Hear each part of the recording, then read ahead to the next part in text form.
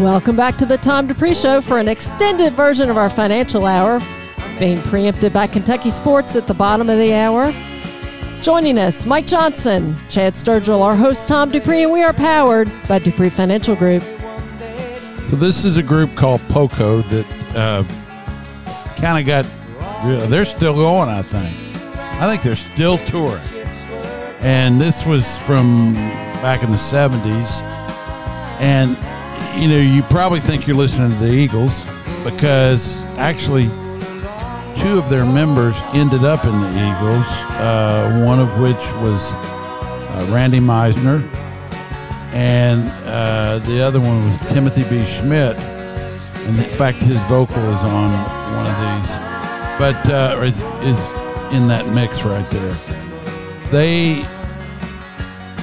I mean, you'd have to say, well, who knows who really started country rock? I mean, people say, well, it was POCO. You could argue that it was Jerry Garcia. I mean, you could certainly argue that it was Elvis. I mean, in a sense. So,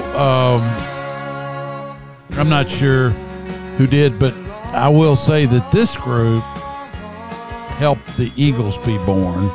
And nobody has made country rock more commercially successful than the Eagles for longer.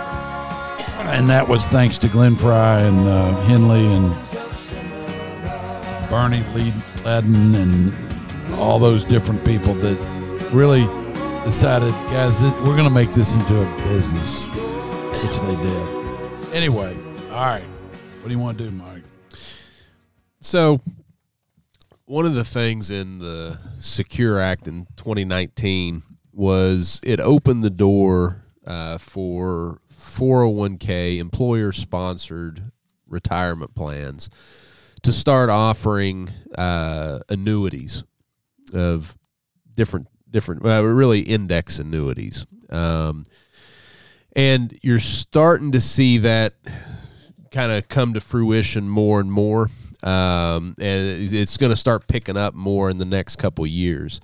This was an article in Barron's, and it says, you want to make your 401k more like a pension, do this. And this is the problem with a lot of these articles. That's why I'm pointing this one out. They're interviewing a guy, and he's the head of the Retirement Income Institute. And that sounds, innocuous enough that, this guy, he's unbiased and, he's just giving information. You look at the members of that institute. So here are the large members: Prudential, Pacific Life, Transamerica, TIAA, Allianz, Lincoln Financial Group, JP Morgan. So it's basically insurance companies, annuity, hawks. Providers, thank you. And by being members, they're funding the research. They're funding this person's salary. Right? Exactly. And so they put this stuff out there as, this is good, solid advice, but it's biased, so bad. But I do want to point out it's actually pretty it illustrates how these things are sold a lot of times, though, just the way this is written. They sneak it in. They sneak it in. So here's, I'll read verbatim, and then we'll translate. So with longer life expectancies and unpredictable market returns, a lot of baby boomers are feeling insecure about retirement, says this guy who's the head of the Retirement Income Institute. They're looking at these market cycles asking, can I really afford to retire? How do I make sure it lasts through retirement, which could be 30 years? Okay, so that's the question that they're posing. So annuities. There's a lot of different types of annuities out there, and they are a tool that can be used properly, right? They have a place, but they're only part of the solution for some people. Exactly. And generally, these things are sold based on fear. It's exploiting fear in volatile markets like we've been in. That's the prime market for these things to be sold. And gold. We touched on, gold. I guess it was last week we talked about that. Be very careful of anything that's being sold to you based on fear, because Translated, run. Run. Translation, get the heck away. It preys on emotions, recency bias, that, my goodness, if the returns of the market that happened in October, if those happen every month, you're not going to have anything left. It's like there's no rational thought to that. That's pure emotion. Because I was having a conversation with somebody today and said, okay, let's look at the holdings in the portfolio. And going through each of the companies, many of these companies that have been around for decades, and many of which have raised dividends for decades. Could all of those companies go away in 6 months? In theory. Yeah. But if that were the case, you're not going to have any kind of oil product out there, derivative or anything. You're not going to have any no plastic. You're not going to have insurance, which goes to the question of, if there's an insurance company guaranteeing an annuity, not the government. Yeah. So these are companies that have endured recessions, wars, political instability, booms, crashes, all these different things. These companies have endured. They're resilient. And so you first have to put the brakes on and say, okay, is my emotion, this fear that I'm feeling, is that even rational? Let's first address that. Then, okay, once that's settled, now let's take it to the next step. What is the best way to preserve your purchasing power and create an income stream for you in retirement? Because that's the gist of this. And that is a real question. How do you make your money last for 30 years through retirement? And how do you generate an income stream? That's a legit question. Yep. So then you start looking at, okay, inflation, because with an annuity, if you annuitize it, you're trading principal for a fixed income stream. Okay.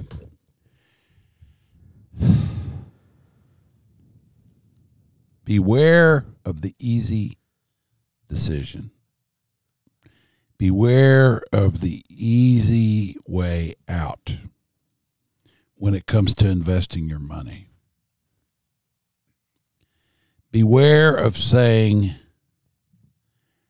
I don't understand investing. I can't understand it. I will never understand it. And I'm going to put my money into something that means I don't have to understand it. Yes, it's difficult. So is exercise. So is diet. So is religion or being a Christian. So are relationships. They're all difficult. And in order for you to have a proper relationship with your money, you should know how it's invested and where it's invested. Now, if you look at everything out there, you look at this, you look at that, you do your research and you still decide you want an annuity, at least you did your research. Beware of the things that say you don't have to do any research, it's guaranteed. Yeah. And when you're doing your research, look at, not just what's happened in markets or how you feel right now. Look out over the next 30 years, just have that in your mind. Say, okay, and I'll use even a bond kind of as an example. Let's say you buy a 10-year bond that's paying 5%. Just let's say it's that. You're like, wow, I can get 5% for 10 years. Okay, so when that bond matures, say you put $100,000 in, you collect 5% every year in interest. When that bond matures, you get $100,000 in 10 years. Now, in 10 years, that $100,000 is not going to buy what it buys today. That's the problem with fixed income. You throwing off on my bonds? I'm not throwing off on your bonds. You making it sound like I don't know what I'm doing? No, we like bonds. But no, does, Mike. No. Bonds are part of the portfolio. It kind of does. It kind of sounds like it, doesn't it, a little bit? No. He's throwing off on us. You think Granny would like bonds? Yeah, you would think that. You would think, right? And then now look at him. Looky. No, bonds are part of a portfolio. Yeah. Now, you take an annuity, which most people, when they're sold an annuity, it's not a part of their portfolio. It is the portfolio. That's generally how it's done. Yeah.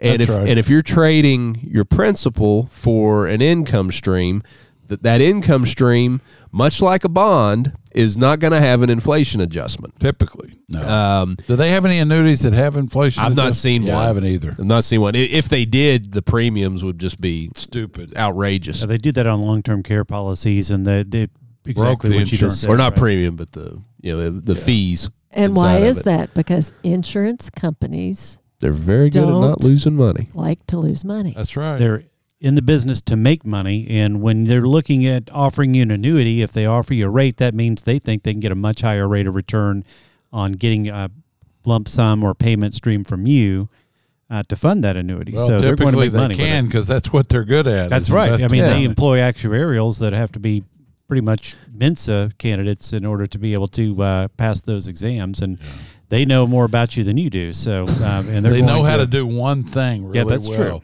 These are not people you would probably hang out with. But no, to your point too, it's you look at when I was talking about bonds. So our portfolio, our client's investment portfolio, it's not all bonds. No, because bonds serve a purpose. But their bonds are not even half bonds. No, I mean, it's got some in it. And because bonds are not an inflation, there's no inflation adjustment with bonds. But if inflation drops a bunch, and you bought the bonds at a point when inflation was higher, therefore getting a higher interest rate on the bond, you could do really well on those bonds and actually earn after taxes and inflation return if inflation were to drop. Right. And we're seeing inflation beginning to drop. So, right. And it already has begun. And so you look at, what are your alternative, what are your options?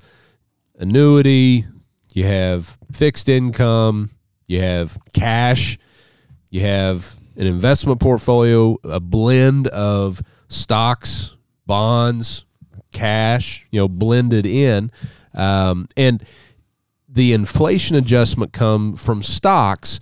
It comes from two parts. It can be from the dividend payment, because there's many companies that have raised their dividend consistently over time, and then it's also from long-term price appreciation, because companies.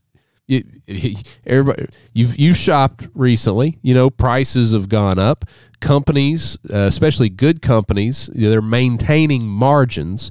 So while prices go up, they pass that along to the consumer, and so that's where the inflation adjustment comes in over time. Well, I was going to say, just anybody who's been shopping lately. I mean, not setting this up very well. I'm sorry. I was trying to make this apolitical, but I know that that people are very concerned about inflation in the grocery store is where they are seeing it the most. And it's not just prices going up. It's the size of the product they're buying is getting smaller. Cereal boxes are narrower. Mm-hmm. They're not as deep, and put a lot of air in the packages. I mean, they're doing a lot of tricks like that in order to make you think you're getting the same product, and you're not. So that's got people concerned. That's why I think that's been going on. Well, but it's been accelerated. Well, I'll give you an example. When I was in Houston, I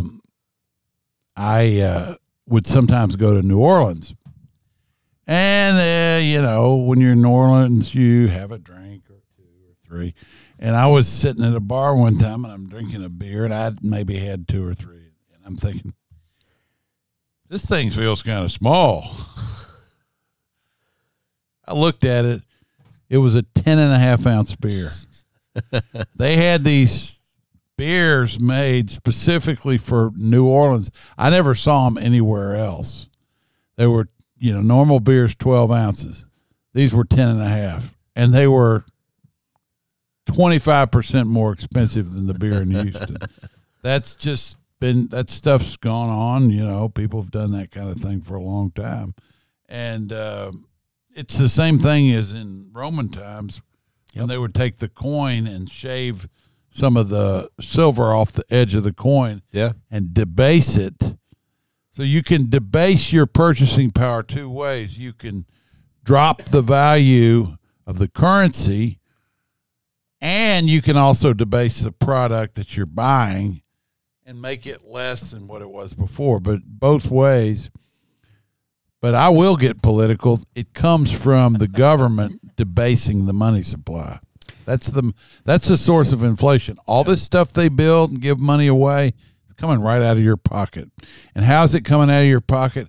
It comes out of your pocket in the form of inflation.